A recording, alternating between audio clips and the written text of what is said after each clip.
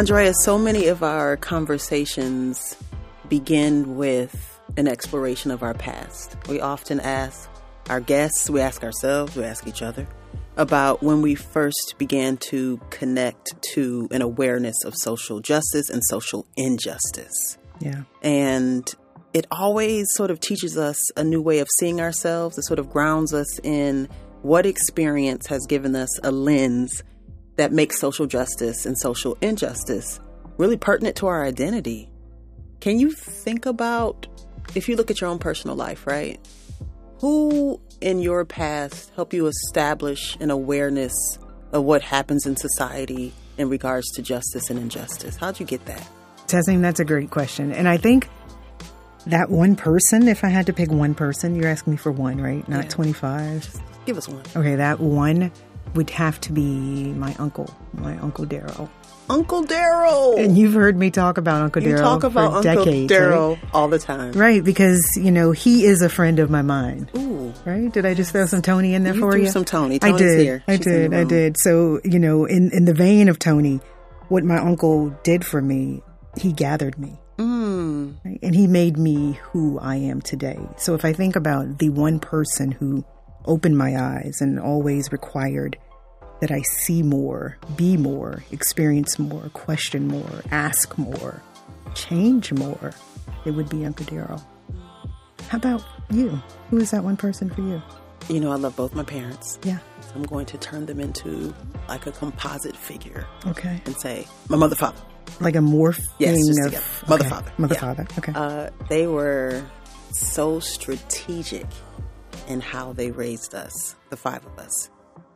I don't know if I often hear parents talk about a strategy for indoctrinating their children the way my parents developed their strategy. They made a departure from how they were raised, which was a lot of children should be seen and not heard, and developed this hybrid of Pan-Africanism, Islamic principles, just amazingly pro-Black family life. Yeah. So your mother-father combination. Uncle Darrell would dovetail directly on that, right? And so everything that he introduced me to and pulled the scales back on my eyes, even when I know there weren't scales there, or I wasn't even aware that scales might have been there, he did that. He poured into me this idea of loving self and loving Blackness and really being unapologetic even before it was a hashtag, right? So now when we are hashtagging unapologetically, Uncle Darrell, that's always been his premise, right? And so this idea of this little girl who just wanted to hang out over the summer and her uncle is saying, no, we're going to march on 6th Street. For those of you who are my listeners from South Florida, and you know what I mean when I say Fort Lauderdale and the Sistrunk Festival. Uncle Darrell was that person signing us up for every march, every walk. And in the meantime, I'm going to need you to read this book by Stephen Biko. I'm going to also need you to read the autobiography of Malcolm X and have at least 14 questions formulated for me. And all of this is during the summer. And I just wanted to be me, just a girl who wanted to hang out with her uncle. Maybe go to the movies and see Herbie Goes to Monte Carlo. But instead, he was pouring into me who Malcolm Little was. And I think that because of him and his expectation of Black excellence, I became aware of what an injustice was very early on, right? And we would have conversations and we would see injustice like everyone, I don't know. Maybe I take it for granted to think that everyone grew up like we did with our mother, father, and uncle and seeing an injustice and having spaces that they can talk about it and question it.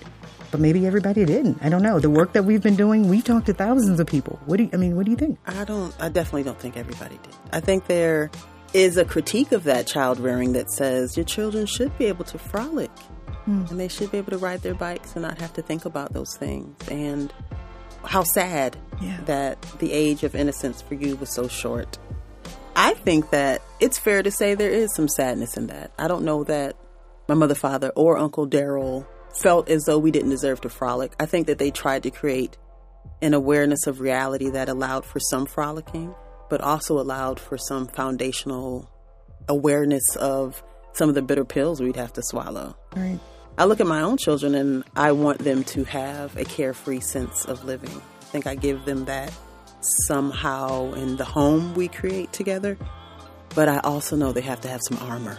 And maybe that's what the Uncle Daryl was doing for you. And I think if we examine the times that we grew up and the locale and what was going on around us, day to day we put things in context and we give it a historic lens, right? We ask people to start from a historic lens or start from a personal lens.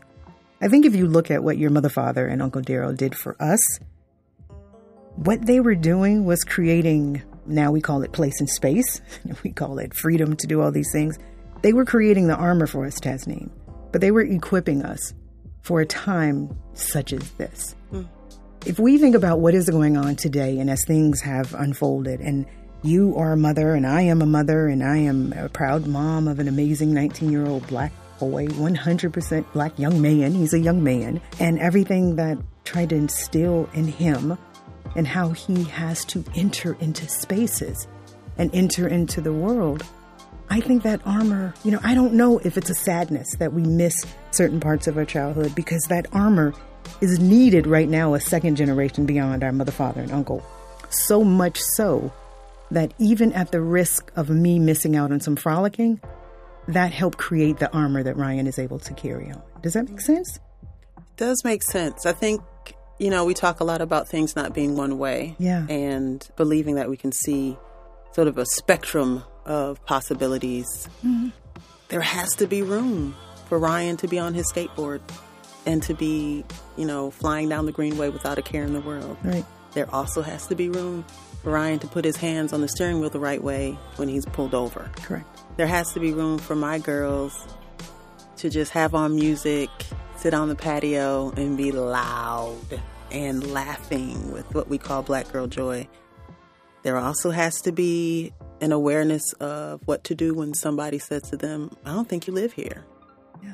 Real talk. That's truth be told. That's right? Truth be told. And so I think the sadness sits beside what I feel is duty. We have to send our children into the world with a certain awareness. I think that's protection. That they may feel a little bit of resentment. I get that. I mean, sometimes my children complain about the names I've given them. Like, why couldn't you just name us Tiffany? Just like, what? So, on one hand, we want to give them something to go into the world with. And on the other hand, they're saying, I just want to blend. I don't want to have to think about all this. I don't want the armor. I'd rather just have on some, the latest Nikes and a t-shirt. And we're like, that's nice. Put the armor on over. Right. And so I know that I am a product of that kind of child rearing, that I have to give you both. I have to give you a lot. Yeah. I have to give you more than just childhood innocence. I have to give you preparation and protection. Because we are required. The work that we do professionally, the governing that we do in our homes as mothers, and the interactions that we have in our sisterhood and all of our relationships that we are part of, we must guide everybody who comes behind us, whether that's our children, whether that's those people who we mentor, whether that's even our parents. It is our responsibility. It's our duty. And that's one of the things that I know Uncle Daryl has always, my entire family, you have a responsibility and a duty to your family. And that duty includes protecting them. And so before we can have some black boy joy in our home, we have to have some black boy armor on. That's the reality of it. That's the reality. And so our work, Tasneem, we ask people, you started off our conversation today with, let's get personal. When did you first notice an injustice, and who was that person that gave you that reckoning? When did you first notice? Give me like a real concrete example of something that happened to you that you're like, oh my gosh, wait a minute. It's that thing. Yeah. And I'm sure it's a great story with one of those mother fathers. With the mother father. I think I need you to understand the kind of house I grew up in. Okay. You remember back in the day within Living Color? Yeah, but let's tell the audience, like many people may not know where you grew up in. Let's talk about that. Yes. Put some geography to this story. Okay. I am a product of the Great Migration of the 1930s and 40s. Definitely African Americans traveling up north seeking economic prosperity, but also safety. So we always say roots in West Africa, roots in the south of the United States, making their way to central New York, which is where I grew up. And big families, collard greens on Sunday kind of families. my parents made a departure and became Muslim at the time of Malcolm X. And so during that time, there was a North American Islamic Party. They moved to D.C., joined in some ways like in a community/commune. I have to ask, did your parents know Brother Malcolm? They did not know Brother Malcolm. They were actually high school sweethearts. My father's last name is Grace. My mother was Guy. They were in homeroom together. They were together since they were 16. Quite precious. But at that time, the idea was you're going to build a strong black nation. So people were having big families. So my parents stopped at 5, but it was nothing for you to have 10, 12, 13 children. And so, again, it was strategy. So how will you raise these children? So if you remember in Living Color, back in the day, Takia Crystal Kama. Oh, let's give a shout out that she is a graduate or attended the illustrious Florida Agricultural and Mechanical University. There we go. Can you do the Rattlers song? Not today. But any Rattlers listening, we shall strike, and always strike. Even struck. You don't get to say that. As you can tell, I did not go to FAMU. I went to SU, Syracuse. Ooh. But, yeah, I have no sounds to make about that. I know. Go Orange? Yeah. But in the house I grew up in, it was kind of like the black world that her character talked about in Living Color. Like, it's time for Black World! Yay! And Black World, all the black people have the money. And your mother doesn't have to sit and stay up in the theater and clean up late at night while you have to sit and wait and be quiet and then you're sleepy. And then when you go to school, it's no rats in the corner and no mice either. And the books are brand new and they have pictures of black people in. And all your dolls are black. And not no black Barbie either, but a real black doll with black people hair and a black nose. And her name is Lawana. I don't know, mythical. Like, my mother put everything on Africa. Everything. So Tat's name. You know, as 5 of us were stair steps, you have to take care of your brothers and sisters because that's what we do in Africa. And we were like, wow. So my parents had a Pan-African school, and instead of boys and girls on the bathrooms, it said brothers and sisters. Wow. No joke. Halloween, you didn't dress up like a ghoul. Oh, no. You were an African princess or Harriet Tubman or Crispus Attucks. Yeah, that was Halloween. So that's... I'm trying not to laugh. I'm sorry. And I know it's amazing. So you never got a chance to be like Michael Jackson from Beat It? No. Thriller? Mm-mm. I remember one time my mother dressed me as an African princess with this really tall gele head wrap. And you thought you were? No, I wanted to be a ghost. Just a plain old ghost. I did. I just wanted to blend. And so that's the paradox, right? Like, they're throwing all this intention into everything. And we're like, but we're in America, though. And so straddling that African American. And so that meant conversations in our house were about race. Right. You know, that was not a foreign topic to us. So for me, when I think about my awareness of social injustice, it was part of my parents creating this dichotomy. There is a black world and there is a white world. Now, that's not to say there's not a Latino world and an Arab world. I mean, there was all that. We're Muslim, so we saw a lot of diversity. But the two that you needed to be aware of were black and white. Right. And so I remember very distinctly, I was going to college, studying journalism, about to get my first job at a newspaper. And my father sat me down, like, Tasneem, I need to talk to you. I'm thinking, okay. And he goes, you're about to enter into white world. And I thought, oh. And he explained how in white world, you would not be assumed to be brilliant.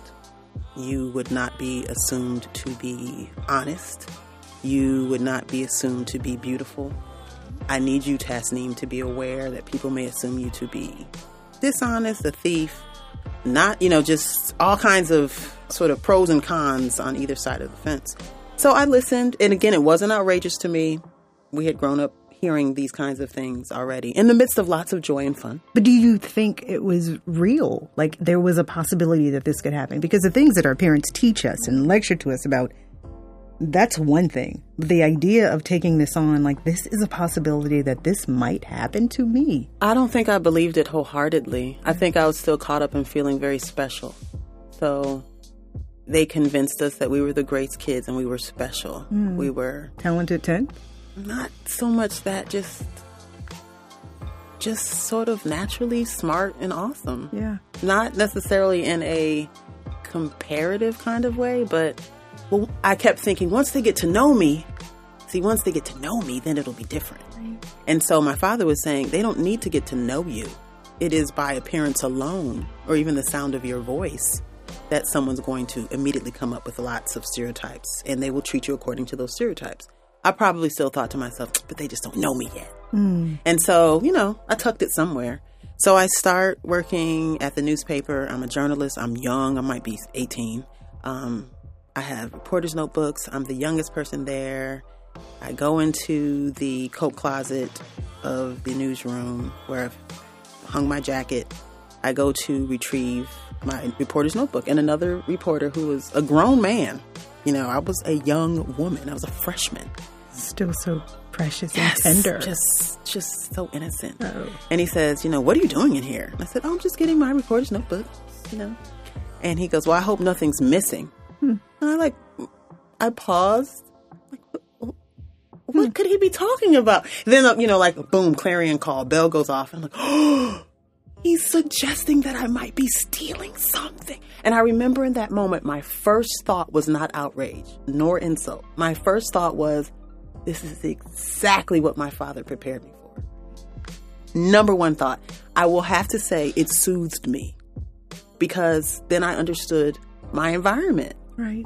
And that's what the armor does. That's what the armor does. It says, oh, and some people might say that's a chip on your shoulder, or that's you assuming lots of things.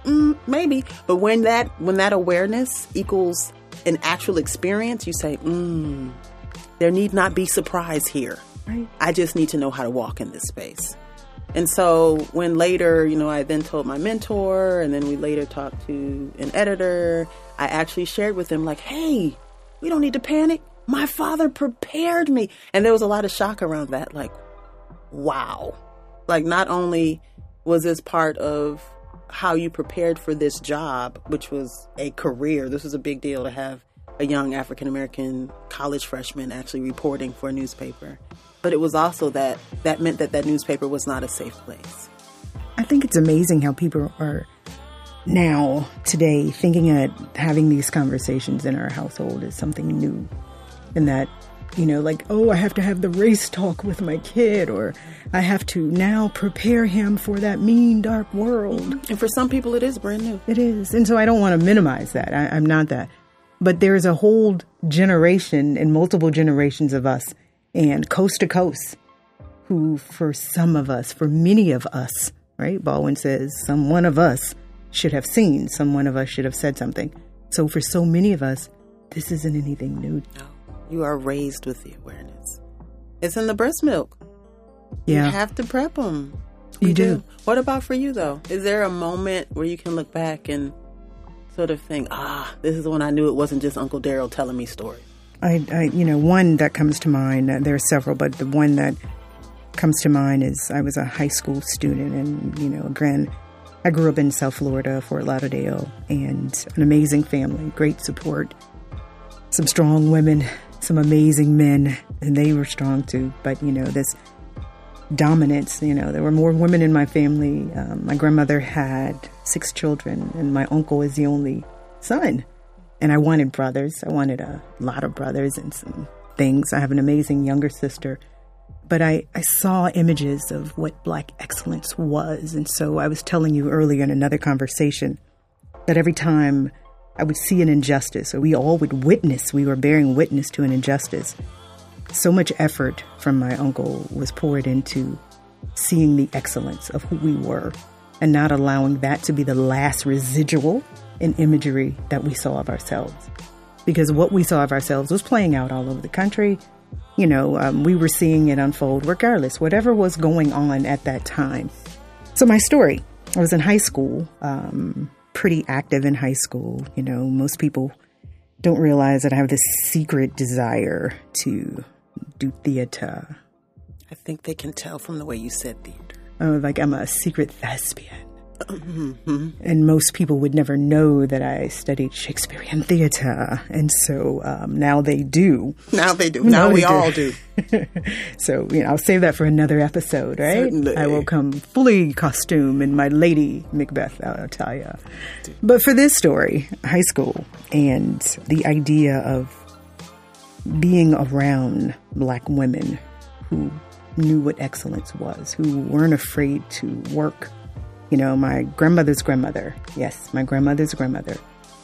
name is Tessie Slater, played a huge role in my life. And if you think about how old she was, we called her Mother, right? And so Mother helped make me the political guru that I am, and that she also made me see what Black women could be and who Black women were, and the power of entrepreneurship, or the power of owning a boarding house, or power of saying this is what a Black woman does when she excels and she is allowed to take flight. And she has those women around her lifting her up. So as this young wannabe flying Black woman, a little bit more radical now than I was, I don't know, maybe equally radical then as I am now, growing up in this high school in Fort Lauderdale, Oakland Park. The high school is in Oakland Park. And I had a teacher who, this is probably going to shock some of you, I kind of like to talk and engage and have conversations. And sometimes I would be talking, maybe, when he or she or they were trying to give a lesson. Maybe not. I don't know. Maybe unfiltered at times. Just a little. But definitely a scholar. Always kept grades 4.0. Always, right? But I had a lot of social commentary then. Probably more than I have now. And so my teacher said, I'm not going to tell you again. Be quiet. Shut up. And so I kind of paused. And he said, shut up. And I said, whoa, wait a minute. This is my senior year in high school. I said, wait. You can't tell me to shut up. And he took this authoritative, he's this white male and he's standing up over me. And I'm one of the few Black people in this classroom. And he stands up and he's like, I told you to shut up and you'll know your place and you will be quiet. Shut up. I make the rules here. I am the authority. And I was like, not in my world. You aren't in this space. And he's like, this is my classroom and you shut up. And I was like, you know what? You can't tell me to shut up. Now I'm a senior in high school. You can't tell me to shut up. You can ask me to be quiet. You can even demand that I stop talking, but you will not tell me to shut up because you will not silence me. And then it dawned on me, all the lessons that Uncle Darryl said of how many times you will become a threat to so many different people. And I've carried that story of someone trying to tell me I'm the authority and let me put you in your place. Yeah. That's what got me. You will know your place. You will know your place. What place is that, sir? I'm sure he thought it was going to be in this lowly, yes sir kind of place, but obviously he didn't know what stock I came from. So we wanted this episode for people to get to know us, and now they know us. We also want to ask them some things. We want them to think about their own lives, right? And to look back and think, especially if they are contemplating noticing social justice more today than perhaps they ever have, or perhaps they've always noticed. But what was that moment? Like, take a few minutes and actually go back in your own timeline and ask yourself, when did this get real for you? When did all those lessons start to make sense? When did you realize that sometimes we have to suit up and put the armor on? Yeah. And for those who are listening and asking themselves that question, I would love to know what happened after you noticed. That's another day, another podcast. Another one. But you've heard our truth. You've heard how we see things differently, and some things we see the same right from our own childhood. We'd like to hear about your truth and your memories. Thank you for being with us in this first episode of Truth Be Told. Thanks to the Nashville Public Library Foundation and also to the Nissan Foundation for their ongoing support of our work with civil rights and civil society. We have to thank our great team at Nashville Public Library, the staff in the Civil Rights Center and the Special Collections Center, and we thank anyone else who's poured energy into making sure that the truth always be told.